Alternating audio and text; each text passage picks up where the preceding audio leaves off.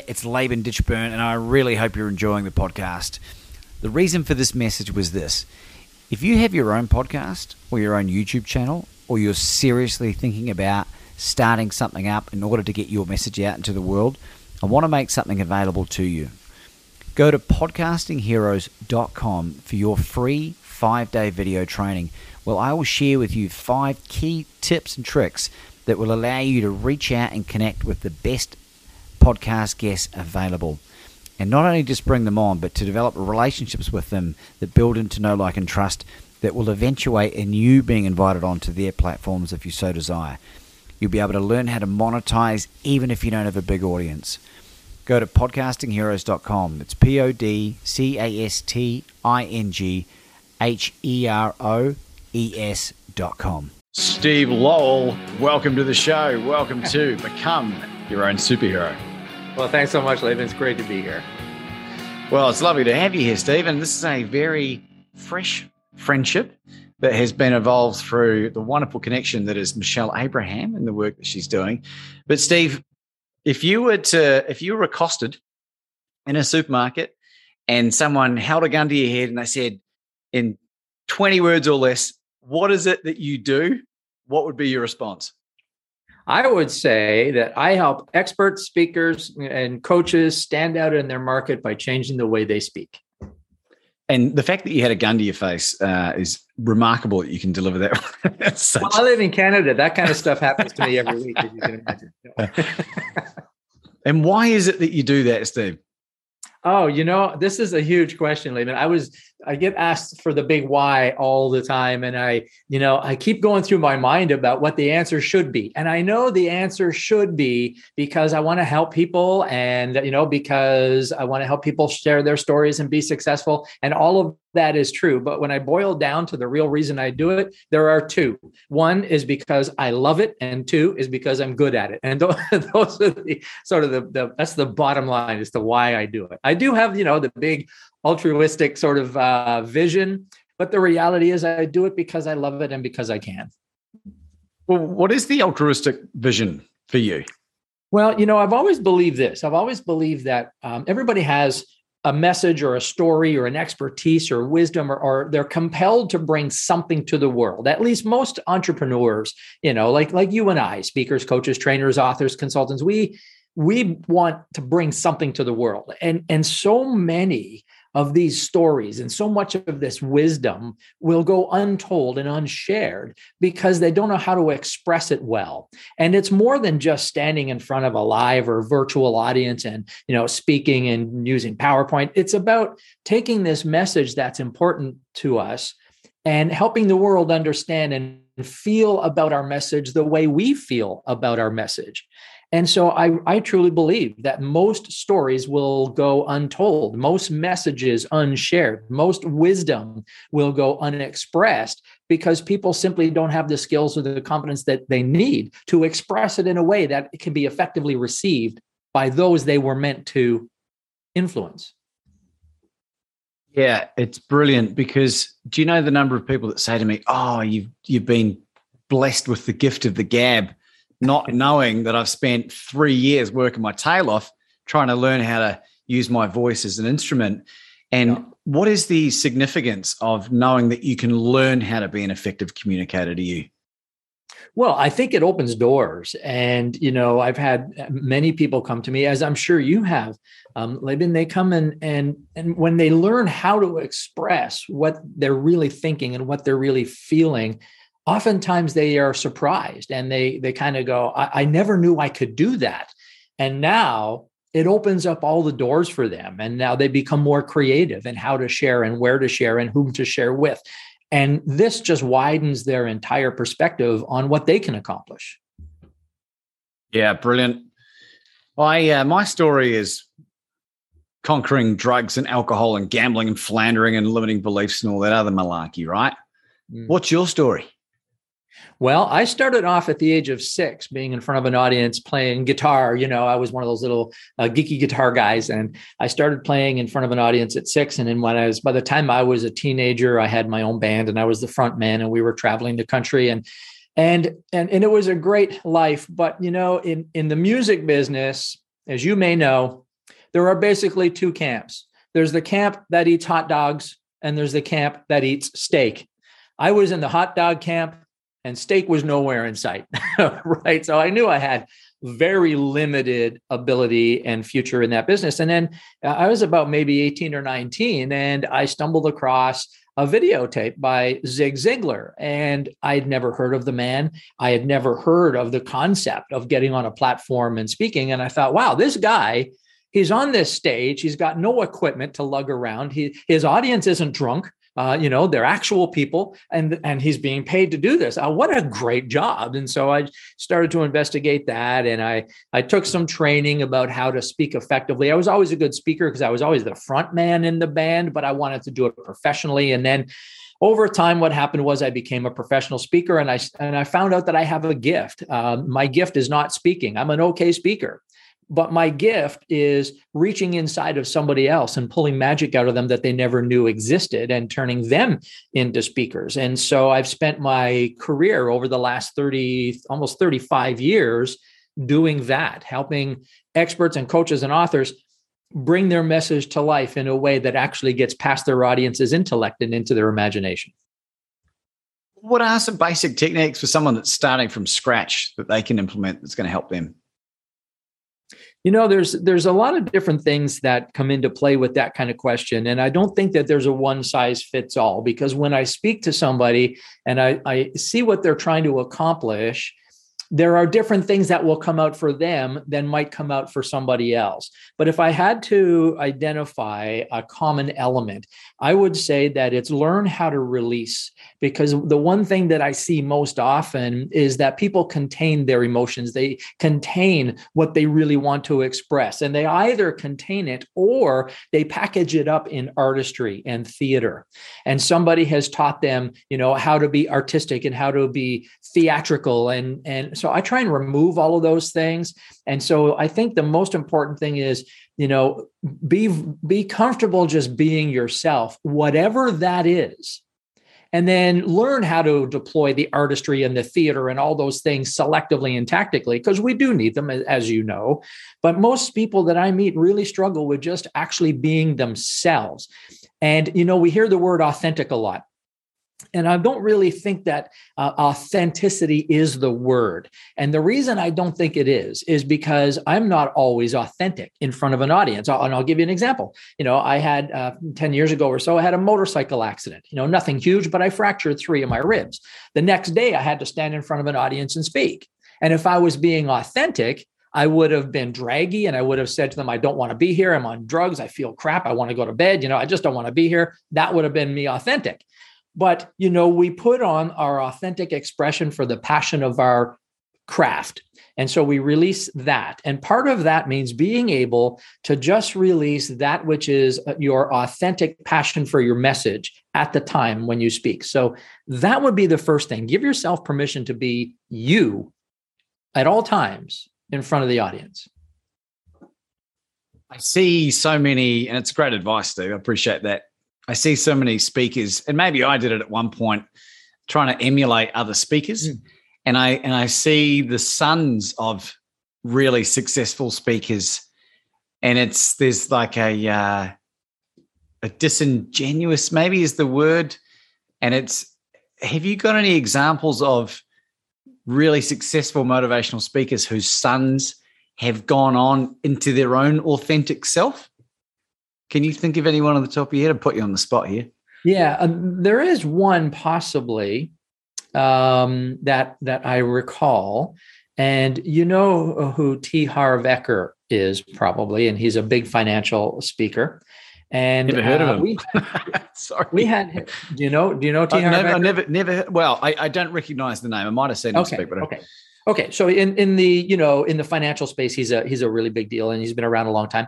And we had one of his sons. I don't know if it's his only son or not, Jesse Eker, on one of our events one time, and he was very good. He did very, very well, and I think he's off on a very great direction. And he's not trying to emulate his father. And there is another one. we're good friends with Brian Tracy, and we've had him speak at some of our events. And of course, he's a big guru, and his son is also online and now speaking, and he has his own personality as well. So it's a good question, and I've never actually pondered it before, but now that you're asking it, I think that there are some that are extending into their father's footsteps without actually trying to be their father. Yeah, because I the reason I think like this is I'm not a father yet. Anna and I have had some misfire. We've had 15 consecutive miscarriages, Steve. So we're getting to the root cause of it. And when we eventually solve that, and I get to be a father, because of all the adversity that I've had to overcome, I'm well versed on how I'm going to raise these kids. I'm gonna try to figure out a way so that they can experience natural levels of adversity whilst not being negatively affected by the trauma component, right? I realize that'll happen, but I don't think they'll ever experience within my control the levels of turmoil that I experienced. I wouldn't do that to my kids, right? Right. And I think there's the refining of your character that you experience going through that transformative experience that gives you that ability to be an effective communicator in that fashion. And maybe there's a way of doing it where the kids can step into their own greatness. I don't know. I'm sort of thinking on this on the fly, but I think if you can figure what that is, it'll be a very powerful tool for other people to utilize as well. Well, it certainly is in alignment with the theme of your show. I mean, if we want to be our own superhero, then we need to find those things within us that make us the superhero and not be something that just emulates somebody else. But, I hear what you're saying, because when I first started speaking, professionally, when I was 18 or 19, I did emulate Zig Ziglar, which was very odd because he was my only point of reference. I'm Canadian. He's from Yazoo City, Mississippi, right? And so I would get on these stages and I would tell his jokes in his accent. And and people would look at me and say, "What are you doing?" And I'll tell you, it took me a lot of years to find who I was really. And as I learned about other professional speakers and learn, from other heroes, I took pieces of each and put them together that I liked and discarded things that didn't fit. And over time, I believe I sort of created the Steve Lowell sort of, personality. And I think it's important. And I love this whole thing about being your own superhero, because to do that, I believe we need to look within ourselves and we need to draw out the best of ourselves and bring that forth and leverage those skills and leverage that personality and those characteristics. Yeah, well, you've nailed it pretty spot on, I think. And be yourself, because everyone else is taken, is one of the most famous quotes in existence, I think. And it's so true. Like, step into your greatness, because energetically people will resonate with you in a way that only they can resonate with you. And it won't happen if you're doing impressions, which I love to do. I love to do impressions. And when I did my audio book, I do a mean Beatles impression and a few other like Eastern European voices, a few other things. But do you have any speaking talents? Can you do any impressions, Steve? No, I don't really do any impressions. No. You can do the professional speaker from Ottawa pretty well. I can do the professional speaker from Ottawa. I used to do Zig Ziglar just because, but I just found that people, I don't know. It's not really, if I do it within a joke or something, if I'm quoting Zig. So for example, I tell a story where when I first, was listening to Zig Ziglar, I was sitting in my car and I was having a pity party, right? And because I wasn't making any money in playing music. And so I'd started selling vacuum cleaners and I was sitting in my car. It was February in Canada, which is like, minus $1 billion. And I'm in my car and I'm freezing and I'm having this pity party. And I'm thinking to myself, I suck at this job. I hate this job. I'll never sell any of these stupid vacuum cleaners. I'm not good at this. So I was having this little pity party and I put a cassette tape. That's how long ago this was. We had cassette tapes. I put the cassette tape in and it was Zig Ziglar and his voice comes on and he says these words. He says, "You cannot consistently perform in a manner which is inconsistent with the way you see yourself." And I'd heard those words. I'd never heard those words before. So, I rewound it, listened to it again. And then I thought, well, how do I see myself? I suck at this job. I hate this job. I'll never be any good at this job. And so, he gave this 30-day program to change the self-image, and I followed that. And then I became, a national champion in that business. And that's how he affected me. So every now and then when I quote Zig Ziglar, I will quote that. I think he's probably the only one that I can do even half well. Yeah, it's you can get whatever you want in life as long as you help enough other people. I think I sound like someone out of the Beverly Hillbillies or something like that. No, you're a little bit. He's kind of a cross between Zig Ziglar and Jed Clampett. You're kind of in there somewhere. Yeah. It is a lot of fun using your voice as an instrument because some of the feedback, my book came out late last year, Stephen, and I was blessed to have it endorsed, and Les Brown wrote the foreword for it, and a number of other amazing people have endorsed it. And feedback I'm getting, especially from the audiobook, is how powerful it is, because I had a lot of fun doing the audiobook. And I was not a trained voice artist beforehand. My father is a retired radio announcer, so I did definitely pick up some genetic throwback from that, which I'm very blessed for. But it really highlighted to me the importance of storytelling and that statement, that people don't remember what you say, what you do. They remember how you make them feel. And how has that impacted your life to this point? Oh, I mean, hugely. It's impacted where I am, who I've become, and it's impacted how I work with others. I always say one of the big premises of the work that I do is about this. It's about speaking is not a transference of information. Speaking is about a transference of emotion. And what that means is if I can make you feel about my message the way I feel about my message, now we have true communication. And if that doesn't occur, then I just might as well send you my PowerPoint slides. You can take them to the bathroom and read them, and you'll get all the same value. Now, that doesn't mean we don't use information when we speak. We do. We educate and we inform and we do those things.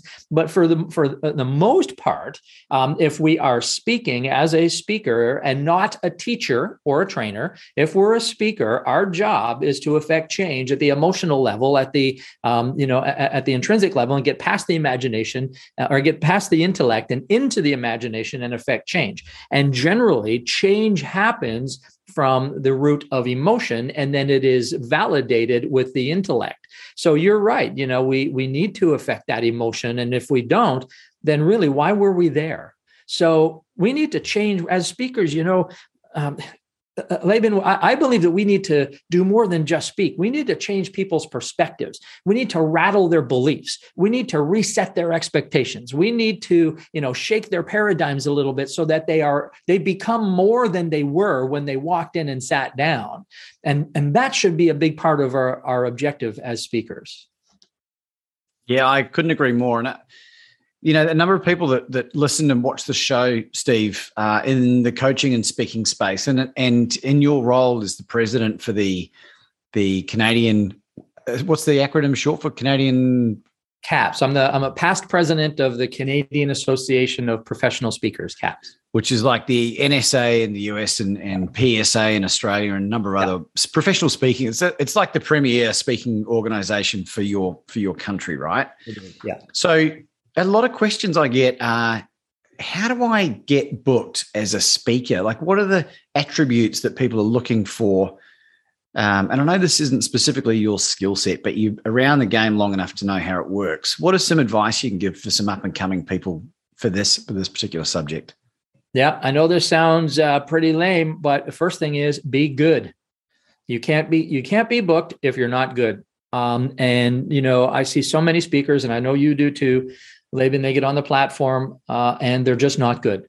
And so there are 4 elements that I believe people need to have in their speaking package in order to make them bookable. And one of them is skill. Now, I'm not just talking about being slick and smooth, and that's secondary or lower. I mean, it never hurts to be slick and smooth. That's okay.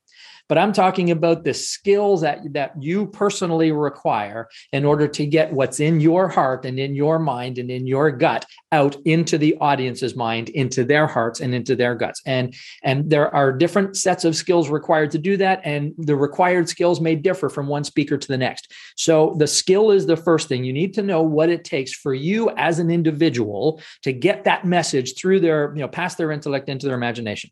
The second one is structure. And, there are all kinds of templates and all kinds of systems for how you're supposed to construct a speech and all those things. And what I tell people is structure your presentation tactically so that it brings you to the desired outcome of your presentation. And so, don't worry too much about, the opening up a certain way or closing with a call to action and, 3 points and then three points of evidence. All of that's fine, but that's not the structure I'm talking about. I'm talking about a structure that is tactically and strategically designed to get you to bring your audience to a certain point. And that may mean you need to study NLP a little bit. You may need to study, neuroscience a little bit. You may need to study audience engagement a little bit. So the structure needs to be tactical.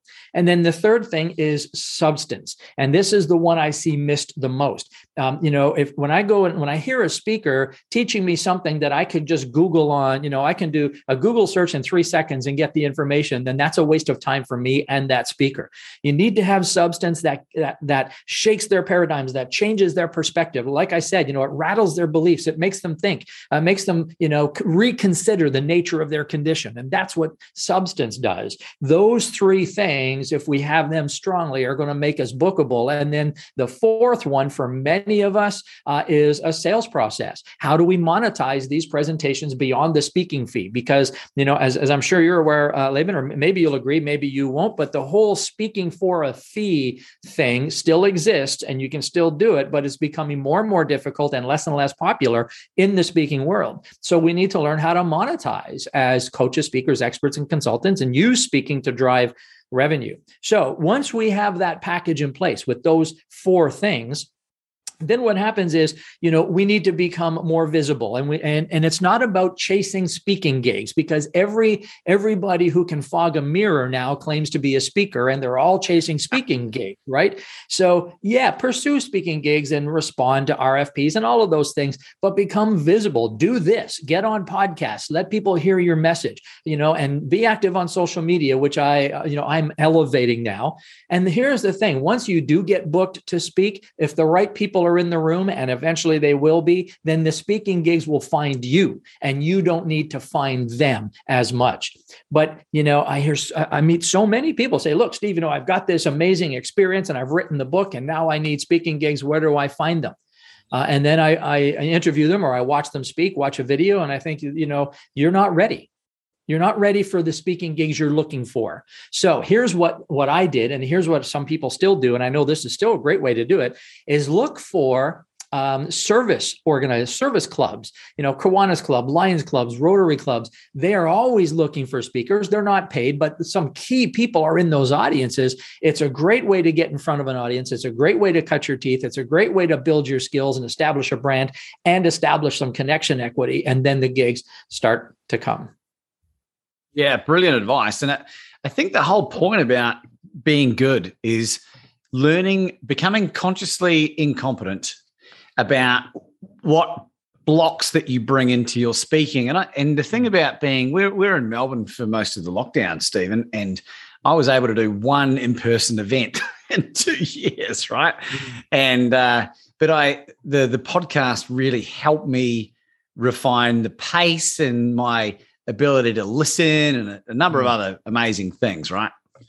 And I really enjoyed the learning process. But I did speaker training with a guy called Vin Giang, who hopefully you've heard of him before. Oh yeah, right.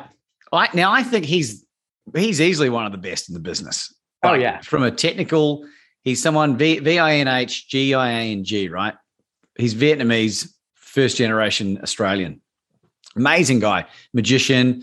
And his speaker training course was really powerful for me. And it's really helped me take people not so deep that I can't lift them out of the emotional turmoil, because some of the stuff I talk about is pretty heavy. But I've learned to clear out the ums and the ahs more so and be at peace with silence. You know what I mean?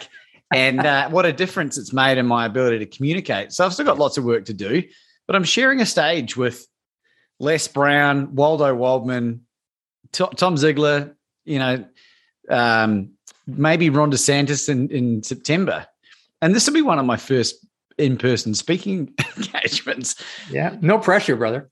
No pressure, but I respect the opportunity. And this came to me organically. Someone approached me, and don't you worry, Stevie boy. I'm going to execute the mother flipper out of this, right? I know you will. I know you will, brother. because it's going to be recorded, right? And then I'm going to have a sizzle reel of all sizzle reels. Mm-hmm. Why is that important in this speaker journey? The sizzle reel? Yeah. Well, the sizzle reel is important for many reasons. I mean, obviously, so that potential bookers can see you, potential event planners can see you, potential clients can see you. But it's also important for the audience because the audience knows you're going to be there. They're going to check out, many of them are going to check out your sizzle reel, and it sets the expectations. And this is the thing. The sizzle reel is going to set the expectations for what your organizers and what your audience can expect. Now you've set the bar for yourself. And it puts a challenge upon you now because you have to exceed the expectation every single time. So that sizzle reel sets the bar for what your expected performance is going to be. And so everybody who's watched that now is going to come with a predetermined expectation of what the experience of you is actually going to be. So now it puts you under, not pressure, but it puts you under an obligation to deliver beyond the expectation. Because we don't deliver what we say. We deliver far more than what we say. And we don't deliver what they expect. We deliver far more than what they expect. And that's almost a requirement now. And the expectation is over delivery. So that's the sizzle reel. It sets the bar, sets the expectation, challenges you to keep on your game and keep elevating your game. Yeah, an analogy I came up with yesterday when I was talking to someone else about something similar was it's amazing going to a concert or a festival, and then you stumble across some band you've never heard of before, and you're like, wow, that was amazing. But I think it's always cooler when you're watching the Rolling Stones and you're singing along, the Strokes or whoever is your favorite band, and you've had some experience with them leading up to that point. It's build that familiarity. And I think that's what is really important with people knowing you and having an opportunity to learn more about you. Right. That's just my analogy, and it's something that came to me yesterday, actually. Yeah. Yeah, I agree. So, Steve, you've got a lovely wife. You've been married for how many years now? Jane and I have been married for coming up on 4 years. We've been together for 8. Congratulations. And what does your lovely wife do with herself? Oh, Jane and I are partners in the business. So Jane ran her own business for 25 years, and she was very, very successful. And she retired from that business in 2010. And then we met, I think, in 2014. And so we work in the business together. So she does coaching as well. She does mindset coaching. She has a program she calls the 7-Figure Mindset System. She's known around the world as the 7-Figure Mindset Mentor. And she takes care of the business end of our business. So we always, when we were traveling and when we will be again, we always travel together. We work together. I'm in my studio here. She's in her office in another part of the house, and my office is upstairs. And so we do everything together. So she helps me with my content. She's my, she's the backboard that I bounce everything off of. We guide each other. So she and I are like this in the business. I love, because Anna and I, she's finally stepped away from her corporate job and stepping into her greatness, and she's doing amazing things. And it's so much fun working together as like a spouse when you're aligned on the same stuff and being there for each other and going through the emotional roller coaster that being an entrepreneur in the current world is. But I want to know more about what it is that you two are creating together. What is it that you are bringing to the world that's going to improve the world? So there's a couple of things that have come out of the sort of out of the proverbial woodwork over the whole pandemic thing. And that is, We've got several niches that we work with. One niche is with nonfiction authors, because we find that so many nonfiction authors, they write their book and then they don't know what to do with it, and then they wonder why they didn't sell 1 million copies. So we're doing work with them. We're doing still a lot of work with speakers, because I've been working with speakers for 35 years, and so I do a lot of work with speakers to bring them up to the professional and the elite level on the platform. And we work with coaches, because so many coaches now are turning to speaking and writing books in order to drive business. And so we work a lot with coaches to help them craft and deliver their message in a way that drives traffic. And we also have a big charity component to our business. We give to a lot of foundations around, especially around Ottawa, a lot of hospital foundations and children's foundations. So we have a philanthropic arm to our businesses as well. And what's on the horizon for Steve Howell in the next 10 years? What do you want to have achieved by then? Oh, I just want to keep doing what I do, man. I don't think 10 years down the road. I mean, if I could wave a magic wand and go 10 years down the road, I think I'm just going to be doing what I'm doing now, because it's in my soul. It's not what I do. It's who I am. And I imagine I'll be the same person in 10 years from now, Yeah, I think the simplicity, I got interviewed just before, and they were talking about, it was a lady who interviewed me, studied and meditated in India and lived she's English and lived in the Himalayas and Nepal and stuff. And you wouldn't know it looking at her, but she was just saying that some of the simple part of her life was she just got up and made her food, and there was no technology. And I was like, it sounds interesting. But for the meantime, my priorities are, I've got a lot more impact I need to have on the world before I make that transition. But where can people find you, Steve? My website is the easiest place, stevelowell.com, Lowell, stevelowell.com. Everything is there. A little bit of poking around, you'll find my books and courses and events and all of those things, but that's the best place to find me. And I'm on all the social media channels, on LinkedIn, Facebook, Instagram, all of those. So just do a search for me and you'll find me. And if people had to pick one of your many books, which one would you recommend they read first? Well, it depends on their journey. So there are two. If they're just breaking into the speaking world, then From Stage Fright to Spotlight would be one that's available on Amazon. 99 Speaker Secrets to Breaking the Rules and Mastering the Stage. But if they're working on standing out from their competition and crafting a unique message, the most recent book is called Deep Thought Strategy.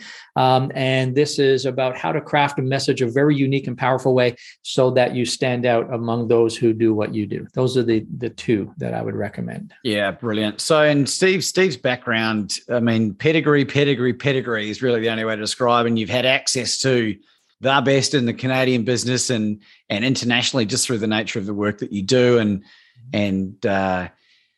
it's so important, I think, that people realize that each and every single one of us have a message to share. Most people won't. Most people, it'll die inside them. And I didn't finish school. I never went to college. Who am I to declare myself the world's best courage coach? Well, how would the world's best courage coach conduct himself? And I'm able to impact people's lives by taking the time and effort to learn how to use my voice as an instrument and surround myself with people like Steve to help level me up, because we become like the 5 people we spend the most time around. Steve, this has been really helpful and insightful. I know people get tremendous value from this, and we appreciate you sharing all of your knowledge. Well, some of your knowledge, a lot more that's available. Do you have any concluding thoughts for our audience? Yeah, I think if I was to offer a concluding thought, it would be this. I'm going to quote somebody. I'm going to quote Garth Brooks, major music star.